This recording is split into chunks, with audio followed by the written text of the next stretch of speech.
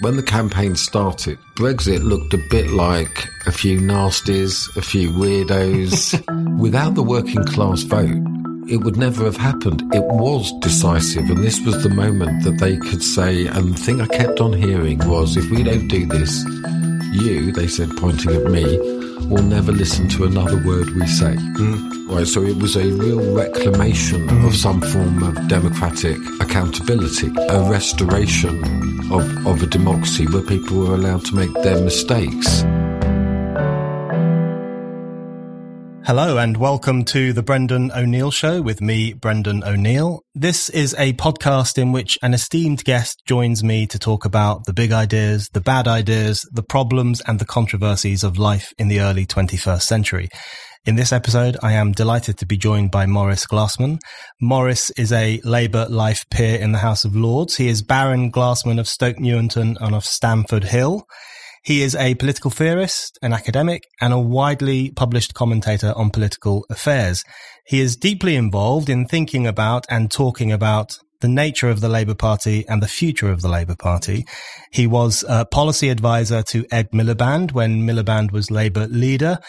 And Maurice coined the term Blue Labour to describe a small c conservative form of socialism, one which would emphasise a return to community values based around trade unions, the church, voluntary groups, and so on. Maurice has been critical of both New Labour and Old Labour, and he is, in my view, one of the most articulate critics of the European Union project. He is the author of Unnecessary Suffering, Managing Market Utopia, and he has described himself, intriguingly, as a radical traditionalist. Maurice, welcome to the show. Really, thank you for inviting me.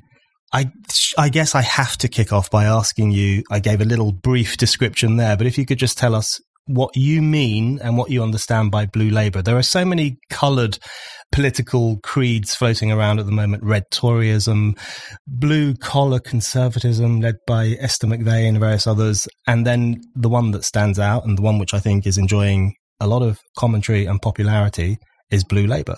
So what does it mean to you?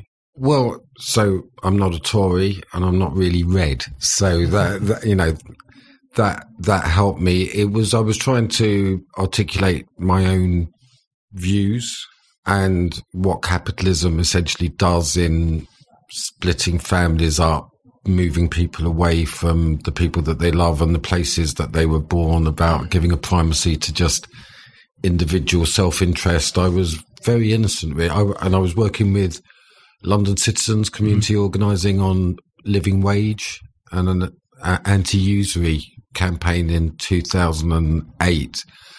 When the crash came, the banks were borrowing at 0.5% and poor people were borrowing at 5,000%, just to give you some idea of what drives me completely nuts. And what I found in London Citizens, working with Black church, Muslim, overwhelmingly Catholic communities, was a similarity to my mum's views. My mum was working class Labour who didn't question that family was really important, work. There was from a Jewish background, so a cosmic debt to Britain about fighting fascism that only the Jews in Britain actually lived. A certain modesty of approach, a suspicion of career, all these things. But when I began to talk to my own class, the class that I emerged into, educated, graduate, middle class, about these matters, about families, stability, patriotism, I was told that these were Tory values, right, that they weren't socialist or Labour values. But the more I looked into Labour history, the more they were completely fundamental, the founding acts. I know you said and so on in the beginning, but the formation of burial societies so that working class people could have a dignified burial was in fact the first act of the Labour movement through the cooperatives. Right. Because previously to that, after enclosures, working class people had a pauper's grave, mass graves. And then the formation of the building societies, where somehow a home was retrieved in the world, and the importance of a home and a settlement and community you share with others. So I became sort of belligerent about it and said, no, these are fundamental. What your values are liberal values. And it was precisely the Labour movement that didn't join the Liberal Party, which it could have done. And its genius was to combine a sense of security, stability, and mutuality, which was a huge movement in the late 19th, early 20th century, where people pooled their resources to improve their lives. So they kept on saying, these are just Tory values, these are conservative values. So I said, sod it, I'll just call it Blue Labour then. And also the blue was due to another thing, that very important thing, which is that in progressive thought, what's the least true thing you've ever heard in politics? The line, things can only get better. But there is in progressive thought an optimistic teleology, the idea that things will improve, things can only get better. And what I saw was that people who experience, blue sadness, difficulty, were often, and particularly children, were often being diagnosed as depressed and put on drugs, legal drugs. So I've seen in my life the move from illegal to legal drugs. I see the difference between the 70s and now is that now people go to the doctor and get prescribed, while then I witness people doing other things. So this idea of living with sadness, of that not being a pathology, that being the tragic, being part of life, that was also blue.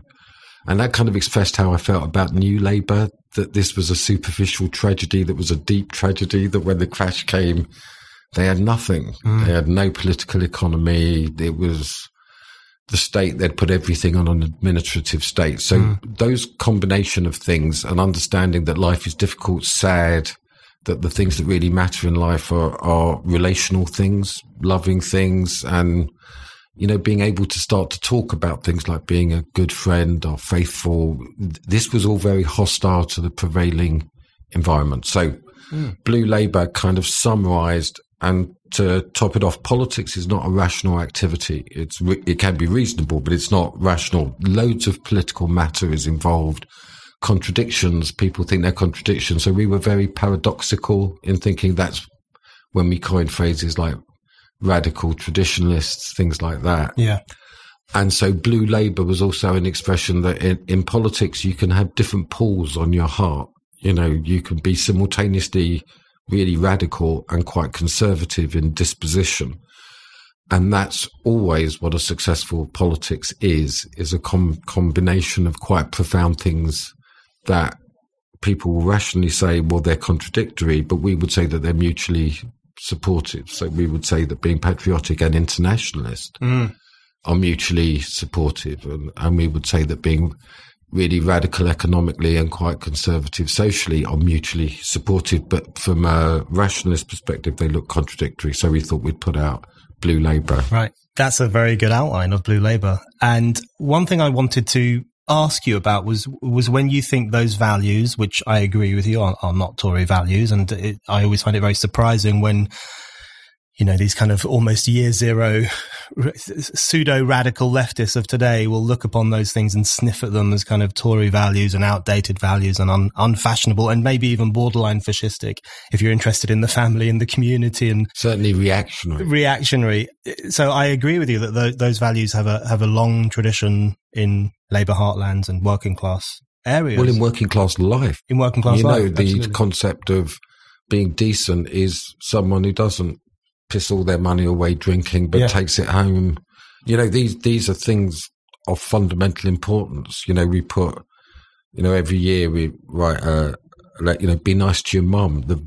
This is what people actually respect in a person. Yeah, absolutely. And I wanted to ask you when you think that kind of stuff started to get lost in relation to the Labour Party. So the easy answer, and I think an answer a lot of people would come up with, is New Labour. I mean, like you, I am a stinging critic of the New Labour era, but I think you trace it back to 1945 and the problems raised by the growth of welfarism in relation to working class communities. That's part of the story, but I do want to give credit to Attlee that people like Ernest Bevin, Herbert Morrison were really significant political figures, people who emerged from both the trade unions and from municipal socialism. In many ways, he held the ring. The key thing in 45 was that Labour moved away from its position in the 20s and the 30s about worker-run or co-run industries. The Labour position was actually quite federal and decentralist, was that there should be the active participation of the workforce in the governance of their industries. And the railways were very strong on this. Really interesting plans for the canals, that they should be controlled by local community trusts. There were waves of this, the national trust. So what happened in 45 is Labour went Fabian, and in some ways a bit Soviet, in the sense of a centrally planned, nationalised economy. So 45 held attention, but let's say the coalition between Hampstead and Hull was still operative and strong. And they passed a lot of very pro-working class. It's just that the managers of the new industries were not workers, they were PPE graduates. That's where the worm started. But it was really in the 60s when the socialist political economy started to fail, when the whole concept of nationalised, state-run, managerially planned economies was starting to be besieged, is that Labour then became quite liberal in its social policy, and that links up that the state, because the state couldn't do the economy, therefore the state had to essentially take over the social. So the idea of the active participation of working class organisations in their own lives, self-government. So this nationalisation of things did lead to essentially the elimination of the forms of the labour movement, which, don't forget, had schools, nurseries, they ran allotments, they ran a huge number of aspects, but all of those in the name of justice was taken over by the state. So that essentially when Thatcher came and Labour virtually completely caved in terms of political economy and the superiority of markets, all it had left was the progressive liberal agenda through the state. So that's a rough summary of how I see. So it's been a long post-war, but all of it leads to the essential impotence, marginalisation and disintegration of those institutions that were built by workers for workers. That's what I was going to come on to. If you could just talk a bit about the consequences or the impact that these developments have on working class communities and their institutions. So if you go from 45 and the growth of the kind of Fabian approach, and then through to the 60s and 70s and the problems that are experienced by nationalised industry, and then through to Thatcher/New Labour and this idea that there is no alternative, the market is all there is. All of those developments in the post-war period, what do they do to working class institutions, and what impact do they have on working class people? Well, it's a decimation, and it should be looked at, I think, in that way. And one of the only ways of understanding the present is to understand the powerlessness, the marginalisation, then the demonisation. So first of all, let's just begin with the political economy aspects. So they were told that the work that they did was no longer of any use to the country. So that's miners, that's shipbuilders, that this was no longer of really any consequence, and that manual labour, in fact, or skilled labour, was a thing of the past. This reached its consummation with New Labour's educational policy, which was all about transferable skills and the knowledge economy. So the idea that we all had to go to university. So what you had was the opening up of higher education, of universities, often with terrible problems for universities in maintaining standards, credibility, and those things. The closing down of the industries around which a huge number of communities lived, and then the denigration of how they lived, and then the state nationalisation of the institutions. The only ones that are left really are the working men's clubs and the miners' clubs that still function in some ways in those places. But you don't need to go very far to travel around the northeast and the northwest. And now assembly halls and miners' clubs are fashionable flats in university towns. They built public spaces, they built debate spaces, educational institutions. And then they were told, so vocational training, apprenticeships are completely decimated. If you look at the graph about investment in university education and investment in vocations, in the kind of early 70s, there's a rough parity. And then it's huge. Right. I mean, there is a disintegration.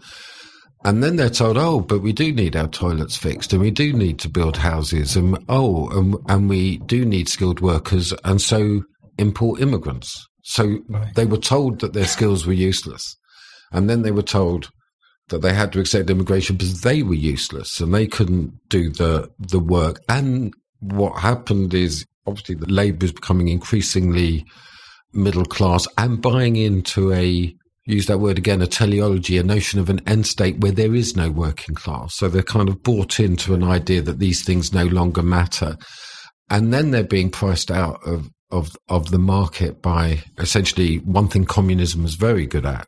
One of the very few things it was good at was maintaining its vocational training. Right. They kept it from pre-war. I mean, in Poland, Bulgaria, I've looked into this. They kept essentially pre-war training. Right. So what you had was incredibly skilled bricklayers, electricians, plumbers coming in. And essentially for 20 to 30 years, there'd been no investment in those communities at all. And if there was, it was about going to university. It wasn't about those skills and those trades. So left without representation, without institutions, without a place in the society. And then, and completely understandably, people are, and me too, will always be sympathetic to poor immigrants who come and the necessity of welcoming them and building relationships with them. So essentially they almost disappear from politics, but also disappear from Labour's concerns, that they're racist, that they're backward, that, you know, if they're looked at at all, I would say it would be reminiscent of how Native Americans were looked at on reservations. You know, well, there's family problems, there's drink, the alcohol, you know, if you look at the opiate stuff all through old mining villages and surrounding areas. And then came the shock of it all, which is that they actually exist and they actually win elections. Yeah. And that's the scandal of Brexit, is that the losers won. Yeah. I want to come on to Brexit because it's the happy, not the ending, but it's the happy moment in this story, I think, which is the return of those people who'd been decimated for so long, saying we're still here. But I've got some specific questions to ask you on that. But firstly, I wanted to the point I was making, just to say, is that was the shock of Brexit for lots of people, is that they really thought that they've got phrases, progressives, the arc of history. Yeah. And the right side of history, they're quite Whiggish in this way. So this was inexplicable. How could this be? Yeah. And that's how I view that, as fundamentally to do with class and an affirmation of a certain inheritance, which says, I trust Parliament more than the ECJ. You know, it goes quite deep. Oh yeah, always good to break that so-called arc of history. This always surprises the right people who need to be surprised. Just on that, I think, very accurate description you gave of the attack, really, on working class institutions and working class communities, I wanted to just talk about, I mean, you know, there is economic decimation, the denigration of the work that they did and the removal of the work that they did. There's community denigration in the sense of, you know, capitalists and others abandoning these communities when they're no longer useful, with all the terrible consequences that can have. And then there's also cultural denigration and demonization, as you refer to it. So one of the interesting things, I think, is that Labour shifts towards the kind of progressive liberalism is really all that it has going for it. In the 1980s, I think, is quite an important moment for that. If you look at Labour councils, for example, especially in London, that's really when they start to embrace identity politics and ideas of racial equality and gay equality and other ideas which are incredibly important ideas, but they become something quite different, something quite identitarian, something quite divisive, and so on. And it's really through that process, and this continues through to today, that we also see the denigration of working class culture and of working class values, and this idea that, you know, we liberals who tend to live in London or in the city are more enlightened than you, we're more switched on, we're more politically correct, we have all the right views, and you guys are backward and stupid. So it's such a comprehensive assault at so many different levels. And do you think any of those attacks is the decisive one in terms of communicating to working class people that they are no longer valued by society, or do you think it's a kind of an effect that builds up over time? Well, it's certainly a cumulative attack, and I'm with you. So that's also linked to the denigration or the complication relating to the Second World War. So a huge thing is that working class people fought and supported the war, and they got an enormous reward in 1945. There was a recognition of how they'd been treated before by many middle class people. So, and that led to a genuine kind of left patriotism. Yeah. That was in many ways embodied in that Attlee-Bevin combination. So what was the working class role? It wasn't seen as that the working class in Britain, and got to talk about the English working class too, or the only working class in Europe that didn't go fascist, didn't go communist, right? Stayed straight with Labour, stayed straight with Parliament. This was an astonishing resolve, but you look back then to what happened after Chartism with the formation of Labour, and you see that it understood and valued the inheritance of liberty, of free speech, and working class promoted religious toleration way early. But it wasn't done in liberal terms. It was done through freedom of association, that people were allowed. So people forget, and it's nuts when you talk about it now, but in 1889, the dock strike, the thing that shocked middle class opinion was the sight of Cardinal Manning and the Salvation Army, William Booth, of Catholic and Protestant working together. The scandal of the cooperative burials was that Catholics and Protestants buried each other. There was a very split working class, but the Labour movement accommodated Catholic conservatism and, if you like, the Protestant conservatism within itself, within the frame of a quite radical Labour movement that understood that class and the economy would have to be dealt with. So much of that working class culture is still alive. So, for example, we did research. What is the most valued characteristic among people? If you ask them, is the people who buy their round? Is there still the notion of mutuality? Absolutely. And people who don't are free riders? So this idea of mutual contribution, of all that they'd done to retrieve some dignity from a humiliating experience, foundational experience, which was that mixture of enclosures and industrialization, which left them as paupers in the new towns. So essentially, culturally, all that they'd built, and there was a lot in that about bravery and stoicism, and it was very contrary to the expressive self-love of emerging liberal culture. So they were seen as also emotionally inadequate. Yeah. So the whole contribution of the working class to post-war music, which was an extraordinarily rich thing of writing, all of this was for nothing, as of nothing, and has very little representation. So to answer your question, it was an assault on a class, and it was economic, it was political, and it was cultural, and it was happening simultaneously and quite intensely on all fronts. And that was part of the new left. Which was going to be a very different, it's not so much liberty as a sort of relativism. So working class used to understand liberty as being able to express contrary views safely, and being able to practice your religion without threat. But there were much more mixed views about what was going on sexually in terms of drugs. There were reservations about those things that were automatically seen as reactionary. So when I say culture, I'm not just talking about arts, and it was an assault on a certain stable, modest life that was no longer seen as worthwhile. Yeah, absolutely. I completely agree with you about buying rounds. Where I come from, the biggest insult you can make against someone is that they don't get their round, and it's seen as the death knell of their reputation. So these things don't die. What I'm saying is they still knock around. Absolutely.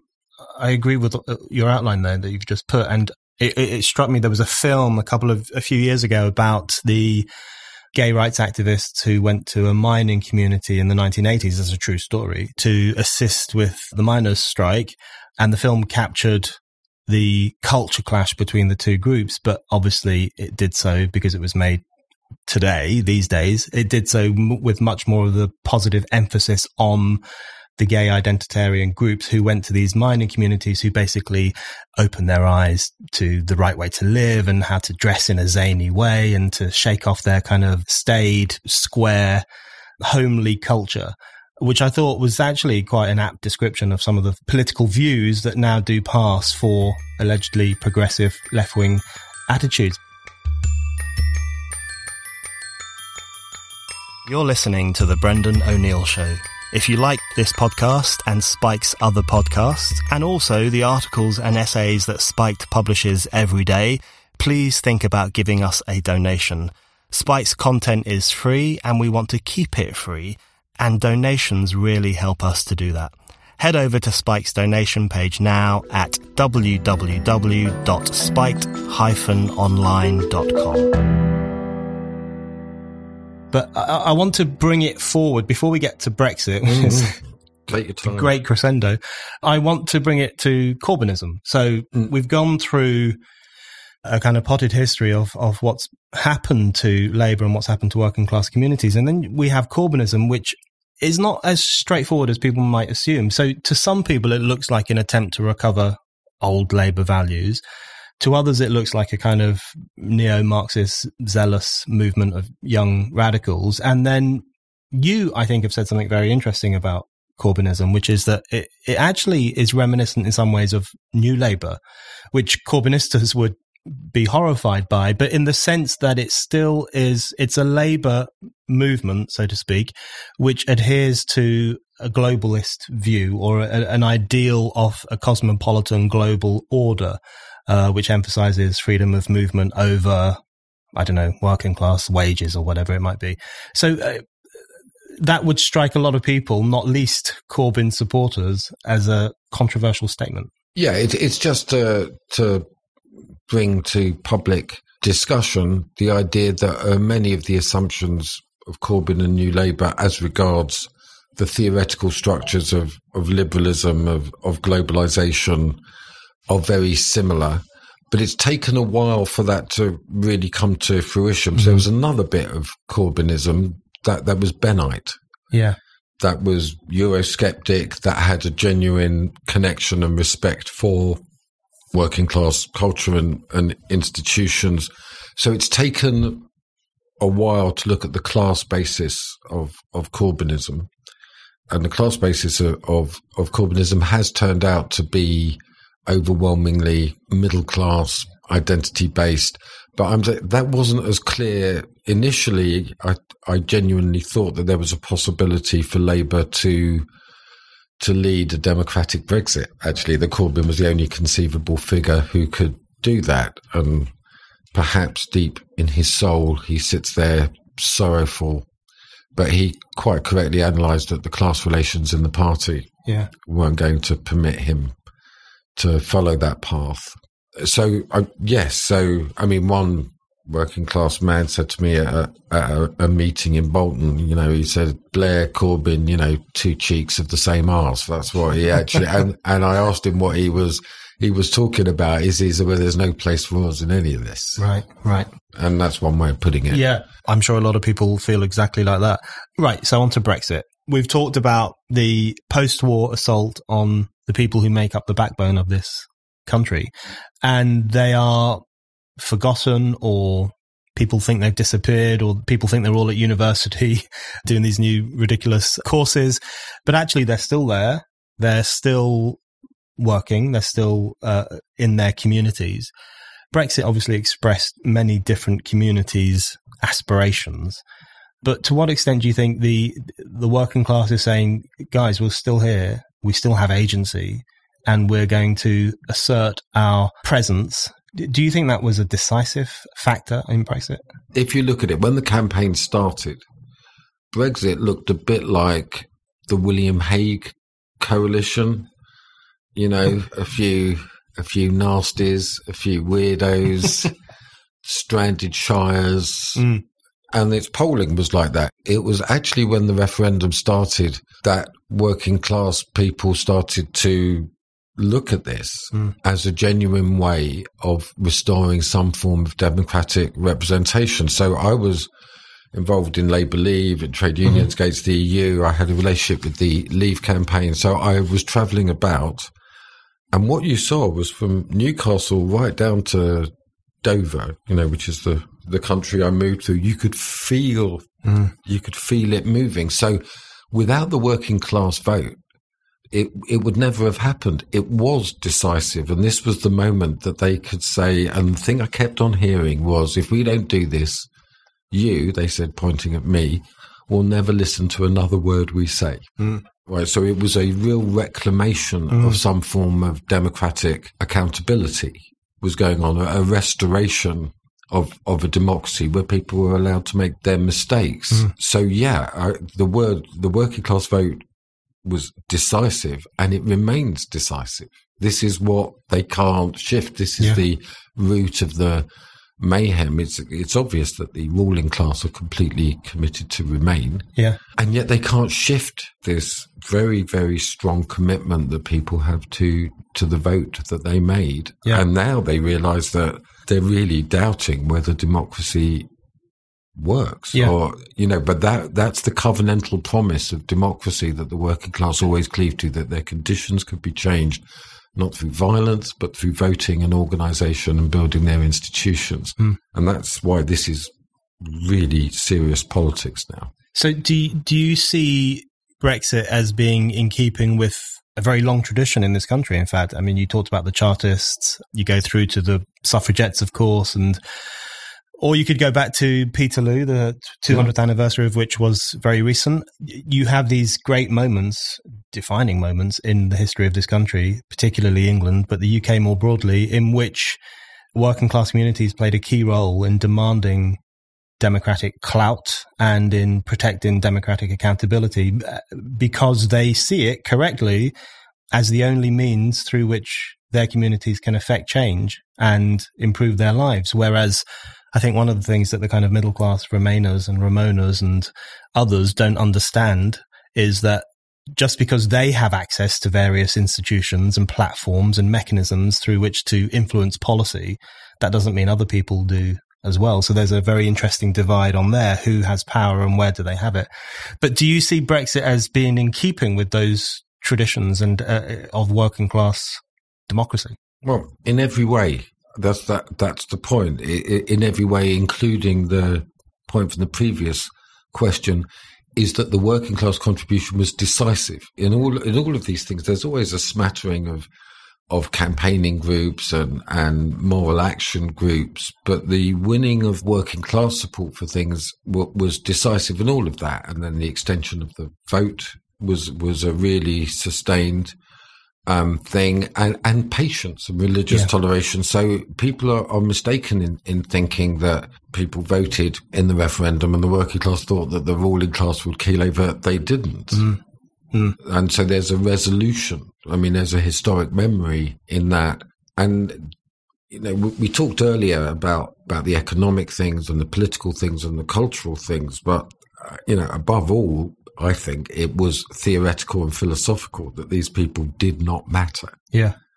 That globalization was going a certain way, that liberalism was going a certain way, that technology demanded a borderless world, and they're also asserting something about the nation state and the importance of a national political community and the sovereign nature of the decisions that can be corrected, that can, through other votes. So this Brexit is far more interesting than we're looking. Yeah. So we get tied up in all these very short-term hoo-has and language. But in fact, Brexit is genuinely important because it says, where does power lie? Yeah.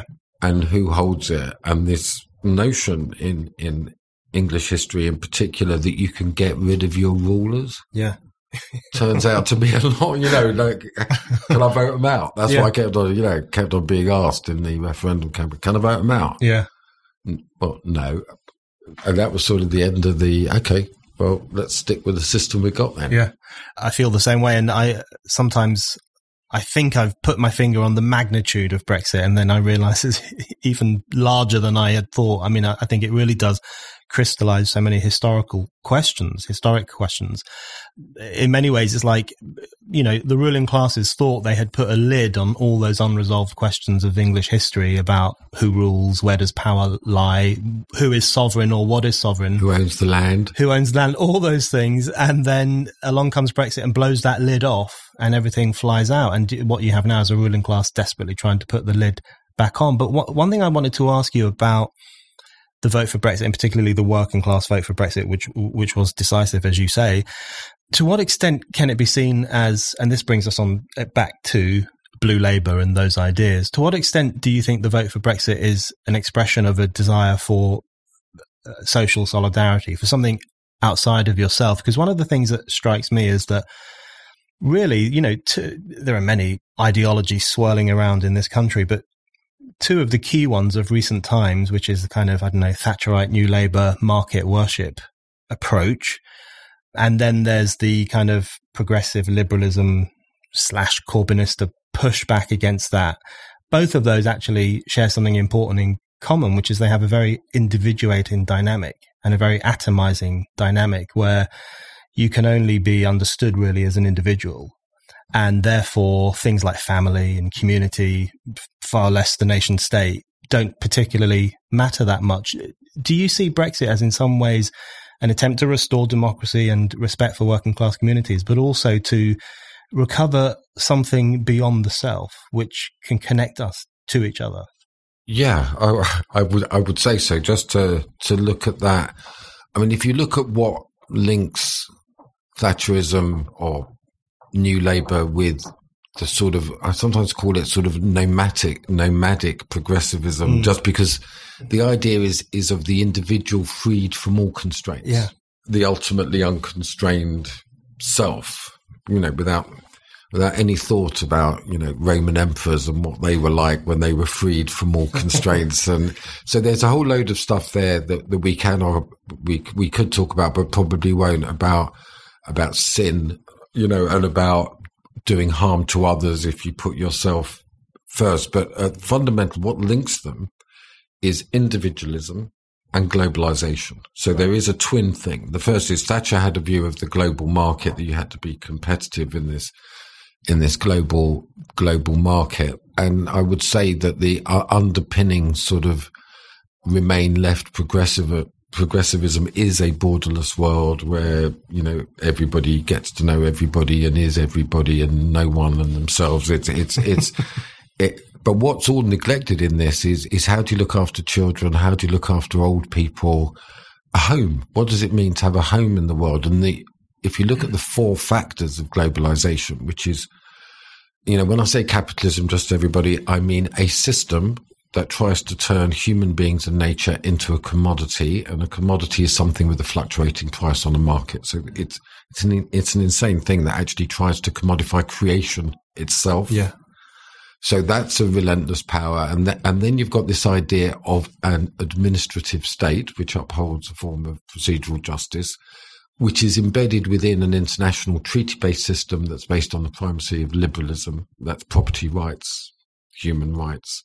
And those ideas bound within a technological teleology that it doesn't matter because you can't control technology. So all of this moves away from any stability of settlement, any stability of life. So you have the churn of populations, you have the churn of capital, you have the same procedures, so a lack of any distinctive local institutions.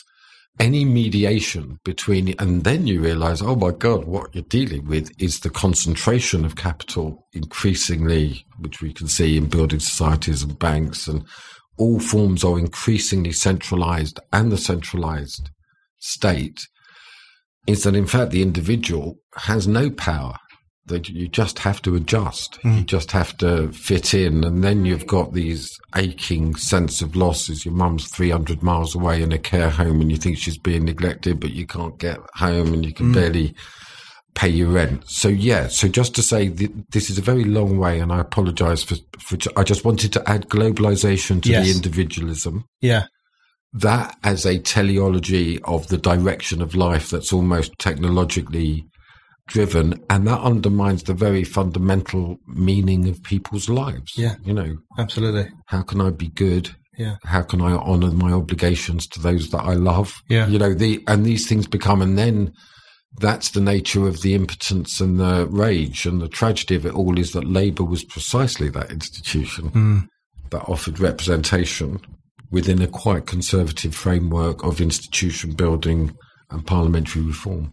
I think that it's a really important point about the impact of so-called individualism on the individual, because I think that's one of the frustrating things about the cult of the individual of recent times, which is that it actually doesn't bolster individual autonomy or individual freedom, but it can have the opposite effect, because the unrestraining of the individual from any sense of responsibility or connection can actually lead to a great deal of confusion. And, if you look at the politics... And emptiness. And emptiness. And if you look at the politics of identity, what that creates are individuals who are utterly reliant on validation from external powers, be it the state validating their identity or the community respecting every gender choice that they make. And if you don't, they will have a nervous breakdown. So it actually creates this kind of psychic dependence on authority. So I think that's one of the ironies of this kind of worship of the individual, whether it comes from the market forces or the kind of new so-called progressive left,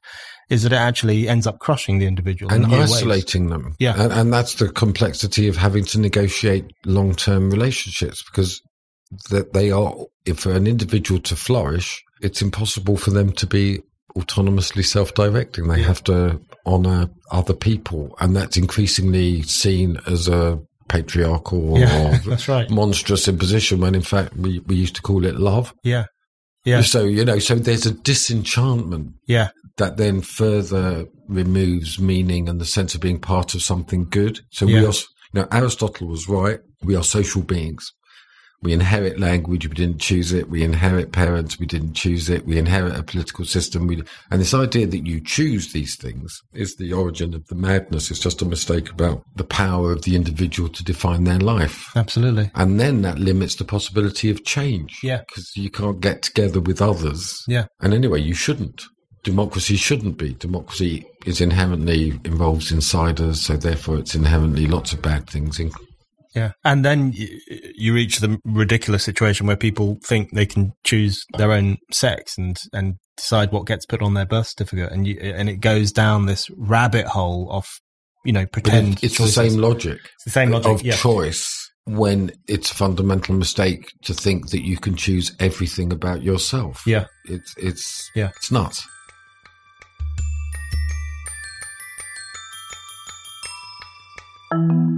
You're listening to The Brendan O'Neill Show. Subscribe now so that you never miss an episode. And it would be great if you could give us a rating and maybe even a review. That is a really good way to help new listeners discover the show. I wanted to ask you about globalism. You've made a very interesting point before about the difference between globalism and internationalism, which I actually think is an important point to make and an important point to reiterate, because one of the frustrating things I find is that because I'm Eurosceptic and I'm concerned about the erasure of borders and I'm interested in people's attempt to restore the national sovereignty and democracy, people will assume you're anti-internationalist, you're a little Englander, you want to hide away from the world. But in my mind, globalism and internationalism are very, very different things. And how would you describe the difference between them? Well, they're opposed things. They are completely opposed things. So globalization is based on the unimpeded movement of capital, goods, services, and people through space. It is illegal to resist that movement. So globalization is the ultimate ideology where it makes it illegal to resist capitalism. That is, I think, deep down what the Lisbon Treaty is about, that workers can't organise for themselves because that would discriminate against other workers. It's impossible, and that's embedded within theory, says that we'll all be better off in that way. Whereas internationalism is, in all cases, a solidarity with others who are oppressed and exploited, within a capitalist nation-state economy or within a globalized economy. So it's very vital for people like me. So, for example, 2 weeks ago, I went to show my solidarity with the Kurds in eastern Syria who fought ISIS. You know, if you want to know a fascist, violent, rapist, it's extraordinary. And with women's equality, but they're not European, right? So that's a very important expression of internationalism. 2 weeks' time, I'm going to Iraq on the pilgrimage of the Arbaeen with the Shia, because they're also trying to resist the corruption, the pollution of their waters. So internationalism is an active cultivation of a relationship of solidarity with people who are resisting exploitation and oppression. Right. And globalization is a system which makes it illegal to resist those things. Right. I just think it's quite important that we rediscover that distinction. Yeah. I think you've nailed it there. So you talk about the Lisbon Treaty. I think that description of the Lisbon Treaty as effectively making worker solidarity impossible on the ridiculous basis that it would discriminate against other foreign, possibly migrating workers. In relation to the EU more broadly, to me and you and to many, many other people, it's obvious what's wrong with the European Union. You know, it's you have described it, and I think this is an echo of Tony Benn, as an entirely capitalistic institution from head to toe. The greatest capitalist project ever devised by the human mind, because it's perfect. It's at all levels. It really is. So the question I had to you, because this does mystify me, and I've had the debate with them millions of times, but why do leftists and progressives not see that? Or do they see it and they don't care? Have they kidded themselves? What's happening with that?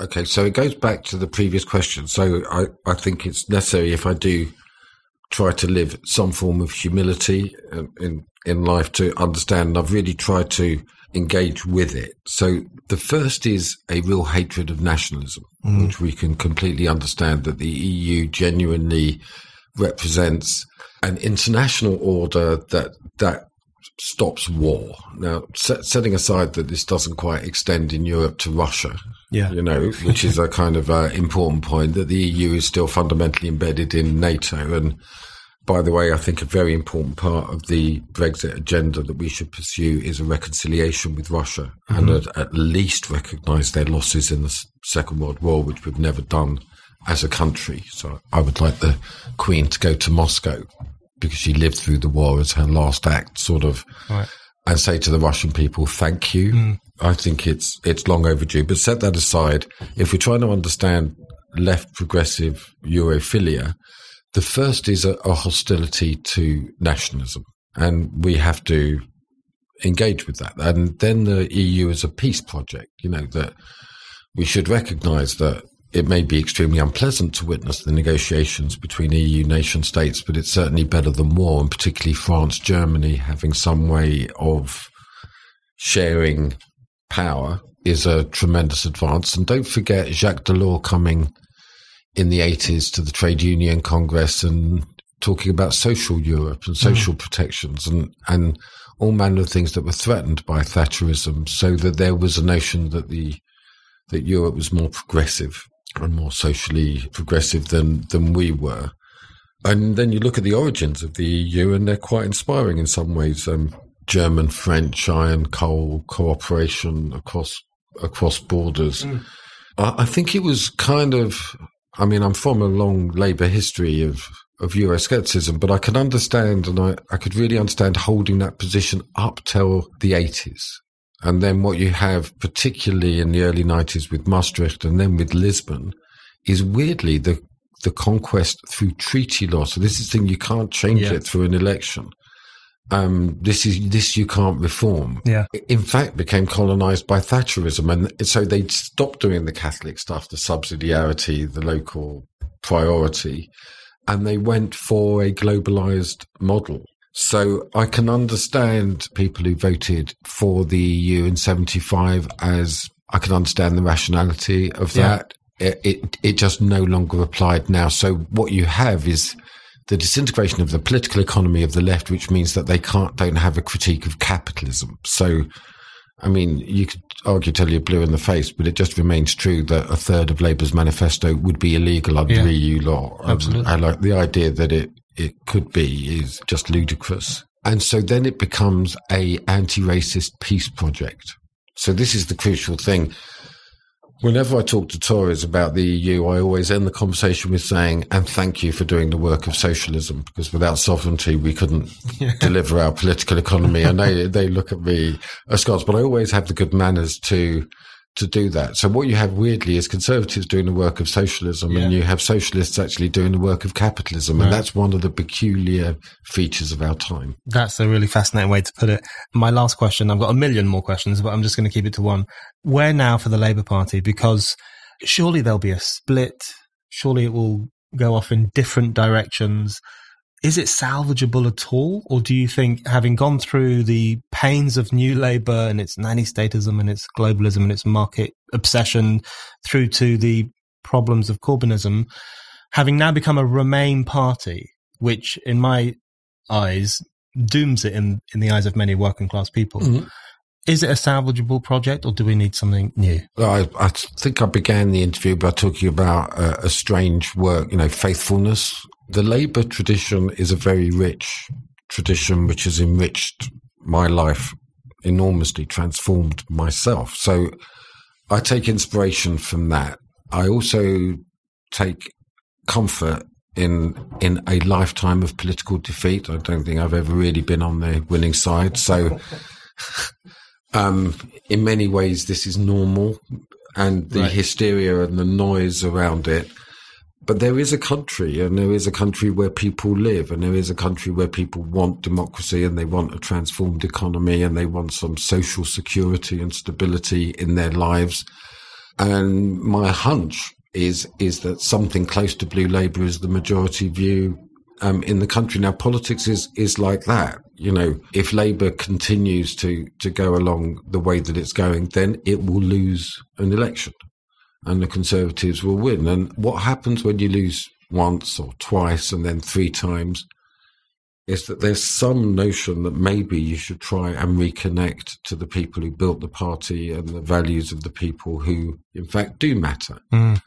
So everything that I do in politics is about looking to that point when Labour engages in a conversation about its own renewal and the realities of the democratic politics. And it's just the most important thing for me is just that this position is there in the conversation when that happens, and opens up space for deepening democracy, for forms of economic democracy, of restoring vocation, of establishing regional banks. This is the things that will bring some meaning and some fulfillment to people in their lives. So Labour's been here before. It's not new. I urge people to take that view. It's been a very, very important institution in the history of our country, and I'm faithful to it. Maurice Glasman, thank you very much.